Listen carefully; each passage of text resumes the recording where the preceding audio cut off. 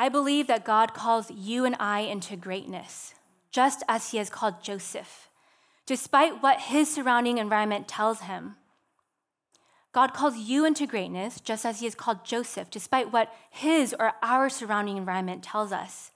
And what is the narrative that you tell yourself? I'm sure Joseph had plenty of times and reasons to tell himself that he doesn't have a right to exist, that he never asked to be born, that he was worthless, he should never trust anyone again or ever take risks again. And yet he doesn't do that.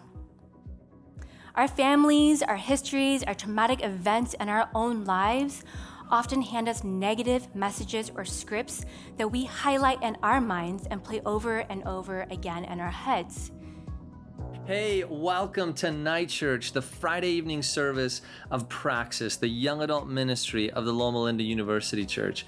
You're going to be hearing some great sermons, testimonies on this podcast that are going to encourage and deepen your faith.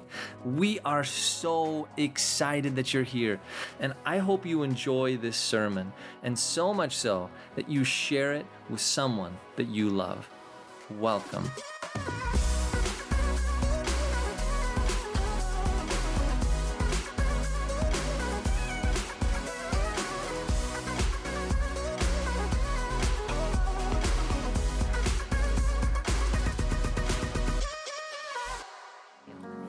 Good evening, Praxis family, and welcome again to Friday Night Church. It's so good to see each and every one of you here. We are going through a series right now with the elders. And so the last 2 weeks, it has been Matt Daly and Derek Glatz. And this week, it is my turn, and I am so excited to share the story of Joseph with you tonight. Yes, we're really pumped for this. We're going to go a little deep, so I don't know how excited you're going to be at the very end, but we'll see. I know there's a lot of new faces here as well. My name is Kelly, as I've said before, and I'm one of the pastoral interns here. And we just want to give a big shout out and welcome to the people who are maybe first timers here. Is anyone here a first timer? Just kind of slip your hand up and put it back down. There's a couple people back there I see. Welcome, welcome. We're just so glad that you're here. And I know that school is starting within the next week. Actually, it's starting on Monday for a lot of people. And so I would love to get connected with you. Pastor Phil would also love to get connected with you. He is currently on paternity leave for the next week or so, and they're about to welcome their third child. But if you ever see any of us on campus or maybe on the streets of Loma Linda or at Trader Joe's, come and say hi. We would love to get to know you. And on Monday, as I said, we're having a huge welcome back bash. And so we're inviting all students to come.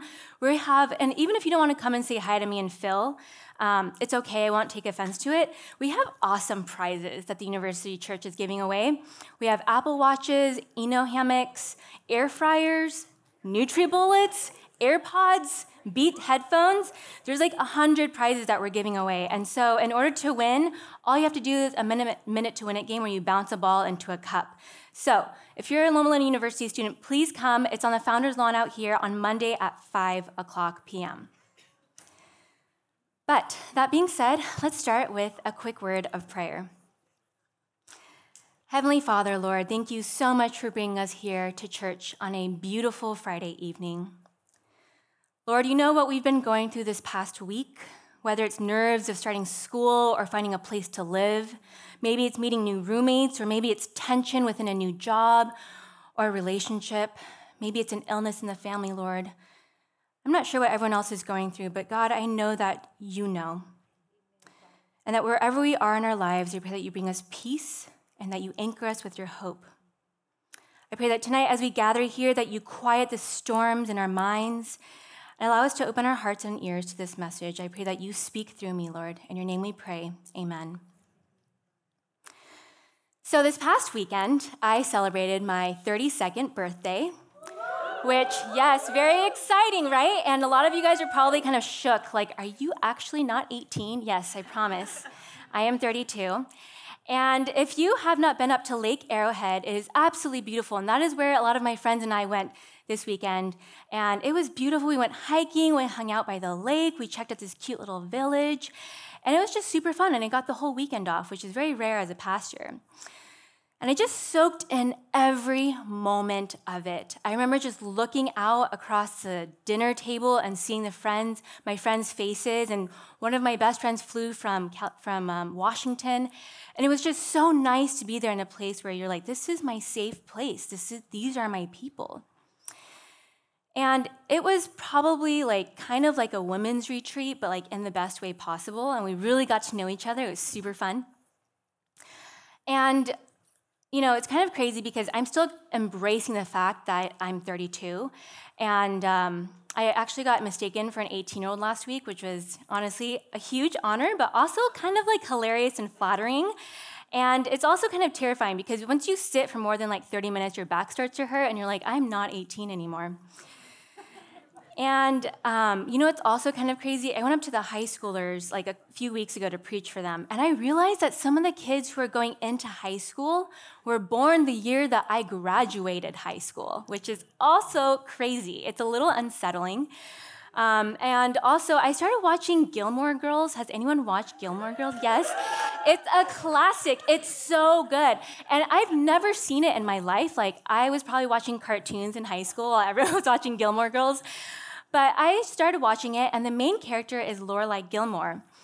And what's crazy is that she's 32, and she has a 16-year-old. And I was like, oh, I could have a 16-year-old right now? That's so creepy.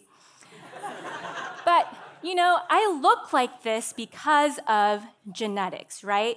If you look at my parents, you'd be like, yes, those are your parents, because they both look like they're trying to outlive the sun, because Asians don't raisin. And so when you see Asians, you're always confused. You're are you actually 20 or 40? We don't really know.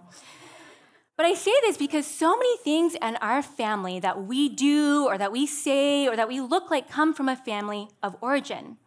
And whether that's your behavioral patterns or thought process, or maybe it really is your genetics, like my family and I. But how many others of us recognize that many of our appearances, our habits, our thought processes, our actions, our reactions, how we deal with conflict is actually deeply rooted with our family of origin? And how many of us underestimate the deep, unconscious imprint that our families of origins leave on us? And maybe many of us can actually think of certain family members or people who have raised us throughout our childhood that have imprinted certain ways or behaviors of thinking on us. So my mom is very clean. In fact, she's probably borderline, if not completely a germaphobe. And so when I, unfortunately, went out into the real world, I didn't know that it wasn't normal to wash your dishes with soap and water, and then you shouldn't put it in the dishwasher because it's already clean. But I would wash my dishes with soap and water and then put it into the dishwasher and then have them be washed a second time. And I just think it's so funny because I'm from Seattle, and that is probably the biggest waste of water, it's the complete opposite of being environmentally friendly. So instead, I like composting and recycling. It's kind of like when you eat a salad with a side of fries, you're like, this will eventually all add up. But my friends and my roommates at the time, when I moved out of the house, probably thought I was kind of crazy. And they were probably like, that's weird. Why do you do this thing? And there's obviously a lot of deeper trains of thought that dictate our behavioral patterns and things such as racism, which is often taught from a young age, and in turn become hardwired into our brains and our DNA, and we pass this on as well. Sometimes it's hard for us to even dissociate these behavioral patterns from our identities until maybe an intervention of God or maybe biblical discipleship comes along. But if we do not recognize this, and if we do not dissociate, we naturally bring these expectations and behaviors into our closest relationships as adults. So how do we break these generational cycles of behavioral patterns, traumas, and sin? Tonight, we're going to be talking about a story in the book of Genesis, which is the first book of the Bible. And the book of Genesis has a lot of themes woven into it. One of the themes we see is how blessings or sins are passed on from generation to generation. You see that starting with Abraham, going on to his son Isaac, going on to his son Jacob, and you see the pattern continue. But another main thing that we see that is very obvious is the show of favoritism in the family. So again, we start with Abraham, who was the first Hebrew patriarch in the Bible, and he has two sons. He has Ishmael and Isaac. And can you guys remember who his favorite was? Isaac, that's right. He almost killed Isaac, which is also a crazy story. Isaac then has two sons, and he has Jacob and Esau. Does anyone know who his favorite was? Esau, that's right. He was the really hairy one, right? And he was like super hangry, and he like walks and he's like, I just want soup. And so then his brother's like, here you go, give me your family blessing. And he just like gives it to him. So just remember, if you're ever hangry, don't make big life decisions. So Jacob is the one who carries on the family blessing, and he has 12 sons. And guess what? He has a favorite as well, and that's Joseph. And that's where we land tonight. Joseph is the guy in the book of Genesis that has this really beautiful multicolored coat that his father gifts to him, and his brothers are so incredibly jealous and hated him for it. I imagine this kind of similar to me and my siblings. I have an older brother and a little sister. Yay, middle children. We're the best. So I imagine if this was my little sister getting a Christmas present, and she opens it, and she's like, sweet, I got like a Louis Vuitton, and I got Balenciaga sneakers. And then my brother and I open this gift, and it's like these threaded like hand-me-downs and like these thrift store clothes, which no shade on thrifting. I love thrifting. But like that would not be fair, right? Seeing this blatant favoritism would definitely harbor negative feelings. And in the story of Joseph, it destroys the relationship between Joseph and his brothers. So we're going to be starting in Genesis 37. So I would recommend you guys trying to get there right now. Open up your Bibles on your phone, or maybe you physically brought it. But Joseph's story starts here. And at the beginning of his story, Joseph is 17 years old, and he's the youngest in his family. And he clearly has youngest child syndrome, poor guy, because he's flaunting his new and beautiful coat in front of his brothers. And not only that, but his father is clearly loving him the most. Joseph also has these amazing dreams that his family bows down to him, and that's really deeply offensive. But the story of Joseph is fascinating. I'm excited to dig into it with you guys. He's the golden boy in his family. He's the favorite child, and yet he was sold into slavery. He's betrayed by his brothers who wanted to kill him and sold him into slavery, and yet later he continues to love on them. But I don't know about you, I can't imagine these feelings of betrayal, like what would that feel like if your own family turned against you? How does he deal with these feelings of maybe unworthiness or the trauma that he's experienced? If his own blood-related brothers were not interested in protecting him or his dreams, how is he allowed to trust anyone else? And we see how these generational sins have led to favoritism, and Joseph is very aware that his father, his grandfather, and his great-grandfather having mistakes in all of this. Joseph is very aware of his family's past, which is more than just favoritism. There's lying, and there's other families that are cutting each other off in each generation. There's poor intimacy in each marriage of each generation. So we ask ourselves, how do we break generational traumas and cycles? So the first step, I believe, to breaking generational trauma is having self-awareness. Pete Scazzero, the author of the book Emotionally Healthy Spirituality, says, family history lies within all of us, especially in those who want to bury it. The hardest thing to do is to go back, but sometimes we must do so in order to go forward. And it's not only having awareness in your own family's past and history, but it's awareness in your own self. Let's see what Joseph does in Genesis 37, 5-11. And I want you to pay special attention to how Joseph approaches people and how and where he gets his wisdom from. So, verse 5, it says, Joseph had a dream, and when he told it to his brothers, they hated him all the more. He said to them, listen to this dream I had. We were binding sheaves of grain out in the field when suddenly my sheaf rose and stood upright while your sheaves gathered around mine and bowed down to it. His brothers said to him, do you intend to reign over us? Will you actually rule us? And they hated him all the more because of his dream that he had said. Then he had another dream, and he told it to his brothers, which I think is so funny because I'm like, bro, can you not read the room here? Listen, he said, I had another dream, and this time the sun and the moon and the 11 stars were bowing down to me. When he told this, his father, as well as his brothers, were like, what the heck? And his father rebuked him and said, what is this dream you had? Will your mother and I and your brothers actually come and bow down to the ground before you?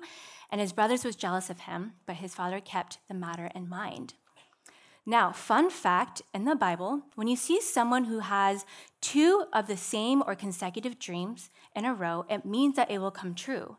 And Joseph knows this in this biblical context at this time. And so he knows that God has called him to do greater things. Remember that. Later in the same chapter, Joseph goes down to visit his brothers while they tend sheep, and they see him from a distance and they plot to kill him. And I'm just gonna go in like SparkNotes version in case anyone doesn't remember the story of Joseph, and just remind you guys of what it is so we can go to the next point. But instead of killing him, the eldest brother, Reuben, is like, hey, we shouldn't kill him. Let's just throw him into this pit. And I'm like, thank God for older siblings. You know what I mean? Like, they really help us out. And as the story goes, instead the brothers see a caravan of merchants come by, and they're like, let's sell Joseph for money. I'm like, oh yeah, that sounds like a great idea. So they sell him for 20 shekels of silver, which is the equivalent of 3 years of work as a shepherd. Eventually, Joseph is sold by a powerful Egyptian named Potiphar. He rises to the ranks. He becomes second command. It even says Potiphar doesn't have to worry about anything. All he does is worries about what he wants to eat, and Joseph does everything else. And I can't imagine what Joseph is feeling, right? Because he was recently a slave, and then he rises up to the second in command. And then something bad really happens. Potiphar's wife tries to sleep with Joseph. He refuses, so she pretends that he rapes her, which honestly makes the feminist movement look a little bad, but this is 1400 BC. And Joseph gets thrown into jail, and we find him in chapter 40, and he is interpreting some dreams.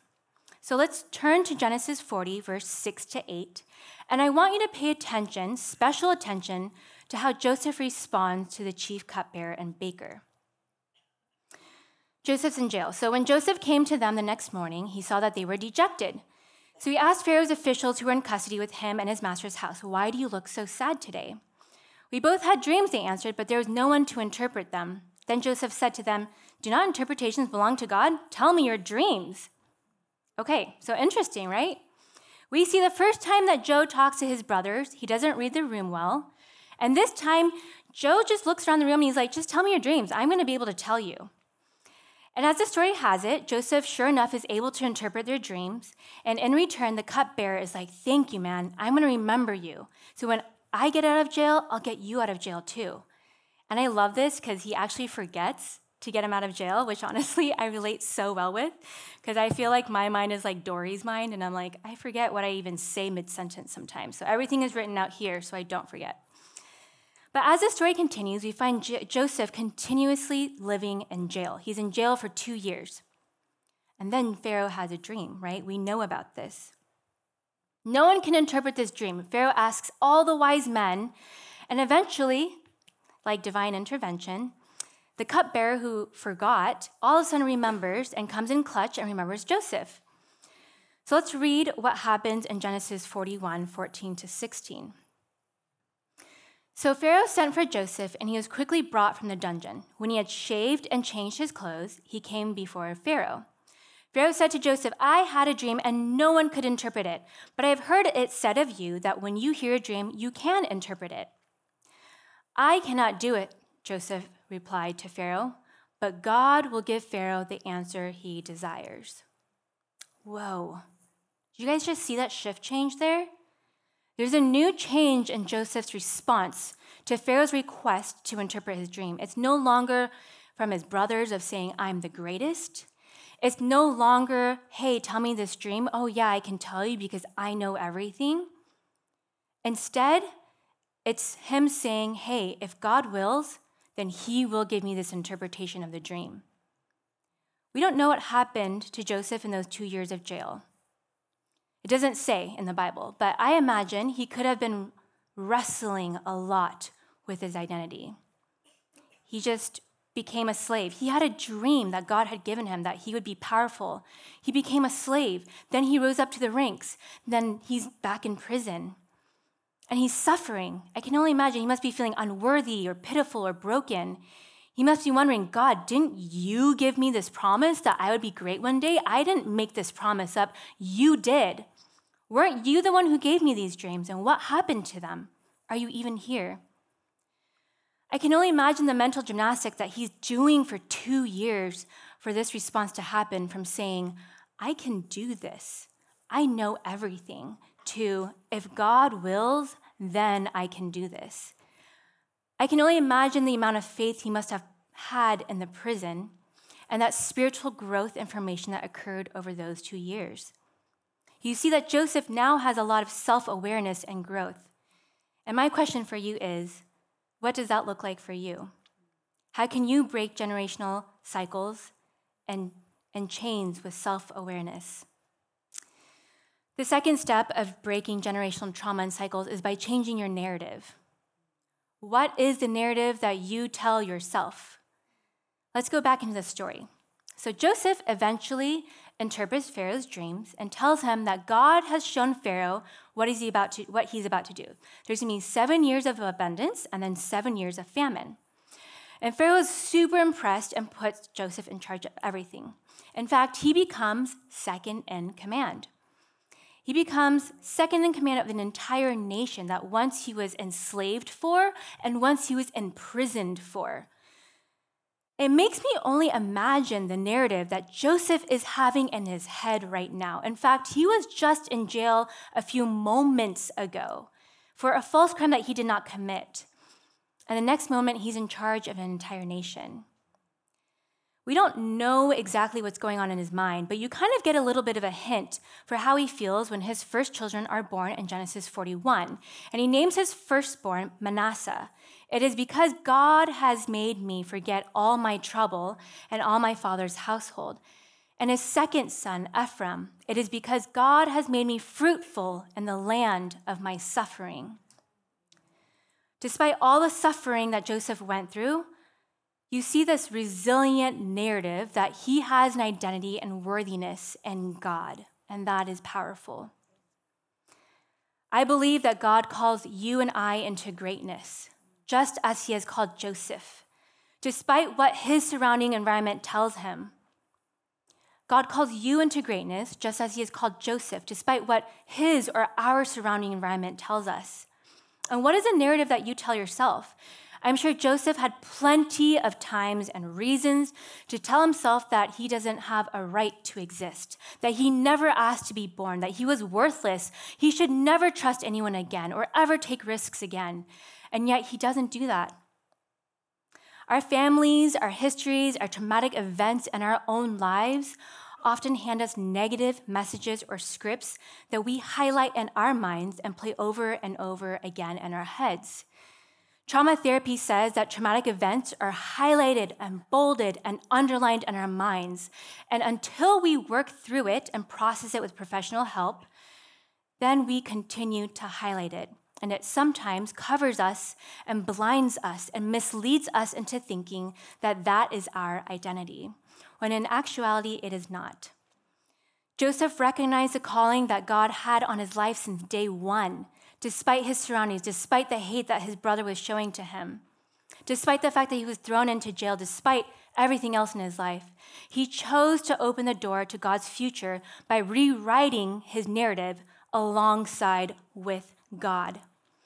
This is not to negate or minimize anyone's traumatic experiences, but in fact, it's asking you to face them, to work through the past in order to be present for your future.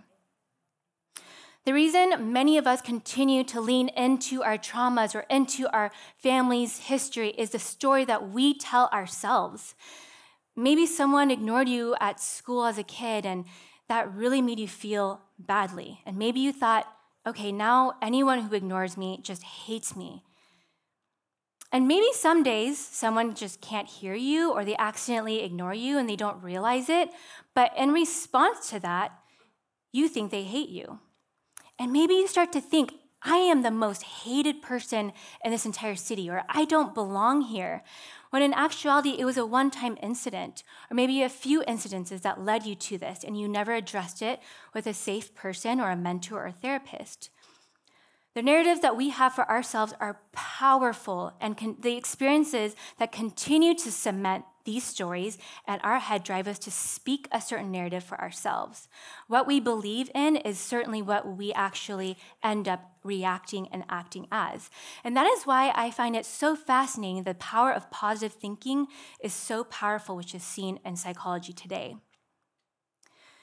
But going back to Joseph, we see in the story of Joseph that the second step of breaking generational trauma and cycles is through changing your narrative.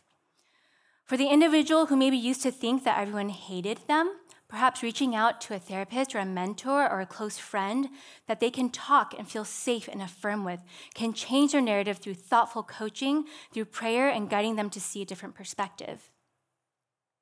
The third step of breaking generational trauma and cycle is by having connection. Let's pick back up in Genesis 42, and as Joseph's story has it, the entire world comes to Egypt to buy grain when the famine begins. And Joseph, of course, is in charge. His brothers learn that there's grain in Egypt, so they go down there, and Joseph immediately recognizes them. So we're going to go to Genesis 42, 7 to 17. As soon as Joseph saw his brothers, he recognized them, but he pretended to be a stranger and spoke harshly to them. "Where do you come from?" he said. "From the land of Canaan," they replied, "to buy food." Although Joseph recognized his brothers, they did not recognize him, which I'm wondering, is it because he just got super built and worked out a bunch? I'm not really sure. But then he remembered his dreams about them and said to them, "You are spies. You have come to see where our land is unprotected." "No, my lord," they answered. "Your servants have come to buy food. We are all the sons of one man. Your servants are honest men, not spies." And he says, "No, you have come to see where our land is unprotected." But they replied, "Please, we're innocent." And they're just going back and forth. And eventually Joseph tells them, "Just as I have told you, you are spies, and this is how you will be tested. As surely as Pharaoh lives, you will not leave this place unless your youngest brother comes here. Send one of your number to get your brother. The rest of you will be kept in prison, so that your words may be tested to see if you are telling the truth. And if you are not, then as surely as Pharaoh lives, you are spies." And he put them all in custody for 3 days. And first of all, is that a trauma response or what? You know what I mean? Joseph sees his brothers, and these are the ones who betrayed him. These are the ones who sold him into slavery that completely changed his life. And he immediately puts all his guards up, which, I would do the same. No one can blame him, right? And yet, these are the same people that also were cut from the same cloth, and yet never supported his life or his dreams. And so Joseph has every reason to resent them. He has every reason to have this dramatic response, to test his brothers actually for several months, up to maybe even years, to see if they had truly repented. And the story goes on, and the test runs its course. It's a back and forth from saying, "You are spies, you are not actually supposed to be here." And eventually the test runs its course, and Joseph eventually can let his guard down. He eventually makes himself known and shows his identity. So we see this in Genesis 45, verses 1 to 5. And it says, "Then Joseph could no longer control himself before all his attendants, and he cried out, 'Have everyone leave my presence.' So there was no one with Joseph, and he made himself known to his brothers. And he wept so loudly that the Egyptians heard him, and Pharaoh's household heard about it. Joseph said to his brothers, 'I am Joseph. Is my father still living?' But his brothers were not able to answer him because they were terrified at his presence. Then Joseph said to his brothers, 'Come close to me.' When they had done so, he said, 'I am your brother Joseph, the one who you sold into Egypt. And now do not be distressed and do not be angry with yourselves for selling me here, because it was to save lives that God sent me ahead of you.'" And that is absolutely beautiful. And it continues, as Joseph brings his entire family to Egypt to live with him and care for him. But can you see the difference in how he responded to his brothers the first time he saw them? With this feeling and this anger of, "You are spies and I'm testing you." And in fact, of course he would be incredibly sus. Again, we said we can't blame him, right? He has every power to throw him into jail for 3 days. But eventually, in this interaction we see, he tells them, "Come close to me." He throws his arms around them. He weeps and he kisses them. That's a huge change of heart. And what happens here, right? I believe that one solution to trauma is connection. When connection happens, you have to tell yourself a different narrative. You have to have the capacity to tell yourself something that maybe you've never thought of before. Maybe it's something like, I am actually more than what I believed my family thought me as. And it's something that's incredibly freeing and healing.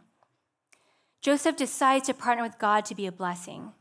His generational trauma is broken by investing heavily into the relationships that he has and living and breathing into that trust. Joseph has broken the cycle of lying and of family estrangement, and eventually his own father dies and he never takes any type of revenge, even though he has every power to. Joseph has a reason to kill his brothers for actually no reason if he wanted to, and the brothers know this, so they're worried that this is all a facade, that he's just doing this to please his father. And so in Genesis 50, we see this ultimatum, the end of Genesis. Genesis 50, verses 15 to 21. When Joseph's brothers saw that their father was dead, they said, "What if Joseph holds a grudge against us and pays us back for all the wrongs we did to him?" Which, honestly, that's probably what he should have done. I'm just kidding. So they sent word to Joseph saying, "Your father left these instructions before he died. This is what you are to say to Joseph. I ask you to forgive your brothers the sins and the wrongs they committed in treating you so badly. Now please forgive the sins of the servants of the God your father." When their message came to him, Joseph wept. His brothers then came and threw themselves down before him. "We are your slaves," they said. But Joseph said to them, "Do not be afraid. Am I in the place of God? You intended to harm me, but God intended it for good, to accomplish what is now being done, the saving of many lives. So then, don't be afraid. I will provide for you and your children." And he reassured them and spoke kindly to them. It's kind of crazy to see this response, because if you remember in Joseph's dreams, his brothers have now bowed down to him, if you count in the Bible, at least 3 times at this point. And he is literally seeing God's promises happening. And Joseph chooses in this moment to not use revenge, to not continue the generational traumas of lying, of breaking families, of estrangement. He chooses to forgive and reconcile. And I'm not trying to say that this is your story. This might not be your story, but there's a whole nother sermon I could preach on reconciliation and forgiveness. But this was Joseph's story. Joseph made a choice, and it's the same choice that we can make every day. Is God safe? Is God good? Can God be trusted? And we see the development and history of Joseph's relationship with God over time, where at first, maybe he carried a lot of that weight of thinking, I am better than God, or maybe I am equal to God, to this point of saying, God, I am yours and your will is mine. Eventually, his whole life is structured around following God. In moments of critical decision, he continuously chooses God's decision every time. In the same way, there are daily choices that we can center in our own walks with God. And in doing so, we can become instruments of blessings to those around us. I want to invite the band to come back up. And as they do, I want to encourage you with this. Know that your family of origin or your traumas do not define you or determine your future. Only God does. Joseph knew these patterns of his family, and he also knew of his own integrity and faithfulness in God as well. So, what does that look like for you? I've been putting dishes in the dishwasher now without washing them, and it's pretty empowering. But it took me years to get to this point. And my point is that you also have the power to do it. You have the power of self-awareness. You have the power to change your narrative. And I don't know what it looks like for you or your family in your past. Maybe it's someone who really hurt you. Maybe it's a cycle of behavior that you keep doing over and over again. It's really hard and you want to stop. Or perhaps it's something that is just between you and God. And for this, I want you to know that the same power that Joseph used is within you. Have that same power within you today. My ask for you is this: talk to someone. If God created time and space, he can work outside the space and time continuum. He can speak through Joseph's story. He can speak to you in any place, any time, any location, and through any person. Maybe it's a therapist's office. Maybe it's your best friend's couch. Or maybe it's by doing a genogram and figuring out your family's history and past. I read a book about every year or two called Emotionally Healthy Spirituality by Peter Scazzero, and it teaches us that it's impossible to be spiritually mature while remaining emotionally immature. And I want to put a slide up right now. And Celeste, do you mind passing me that piece of paper right there? There's a workbook as well. And this workbook has a genogram worksheet, and you can also scan the QR code. And it gives you this amazing little genogram. And you can write out and understand your family's story on here. I've printed 100 out, actually. They're gonna be out in the courtyard for you for Afterglow. You're gonna be like, hey, how's it going? You're like, I'm gonna be doing my family's history on trauma. It's gonna be great. We'll all get close with each other. But these are the books that I recommend you reading if this is something that you feel like has really spoken to you. And another great book that I started is called Live No Lies by John Mark Comer, and he started Bridgetown Church in Portland, Oregon. John Mark says that the problem isn't just what we've been told as lies, but it's that we end up living those lies. And it's a really great book to teach you how to change your narrative. And lastly, I want to encourage you to create a community around you that has of safety and of encouragement. I know that we each need trusted people that we can talk to and grow together and laugh together. And ultimately, that's why we have life groups here at Praxis. And that's why we meet here every week, so we can grow in relationships and in community. Generational trauma and cycles are not easy to break or change, but you have the power to hold self-awareness, to hold and change your narrative, and to make connections. Let's pray. Dear Lord, thank you for the promises that you have kept. I pray that you have spoken to each person here. And I don't know what is going on in each person's lives, but Lord, you do. You know the families represented. You know their stories, their histories, their past, their insecurities, and their vulnerabilities. And God, I just pray that the Holy Spirit will dwell within them, within their hearts and their minds and their souls. I pray that the same power that guided Joseph is within us and will continue to guide us throughout the journey that we have to grow closer to you, Lord. Thank you for loving us. Thank you for watching over us and washing us with your perfect love and forgiveness. In your name we pray, amen.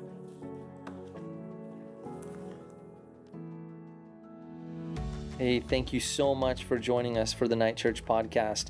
We really are excited for where we're going, and you can help us in that mission. There's a few things that you can do. Number one is just stay connected. So if you want to follow up what's going on in the young adult ministry here at Loma Linda University Church, follow us on Instagram at Praxis Ministry.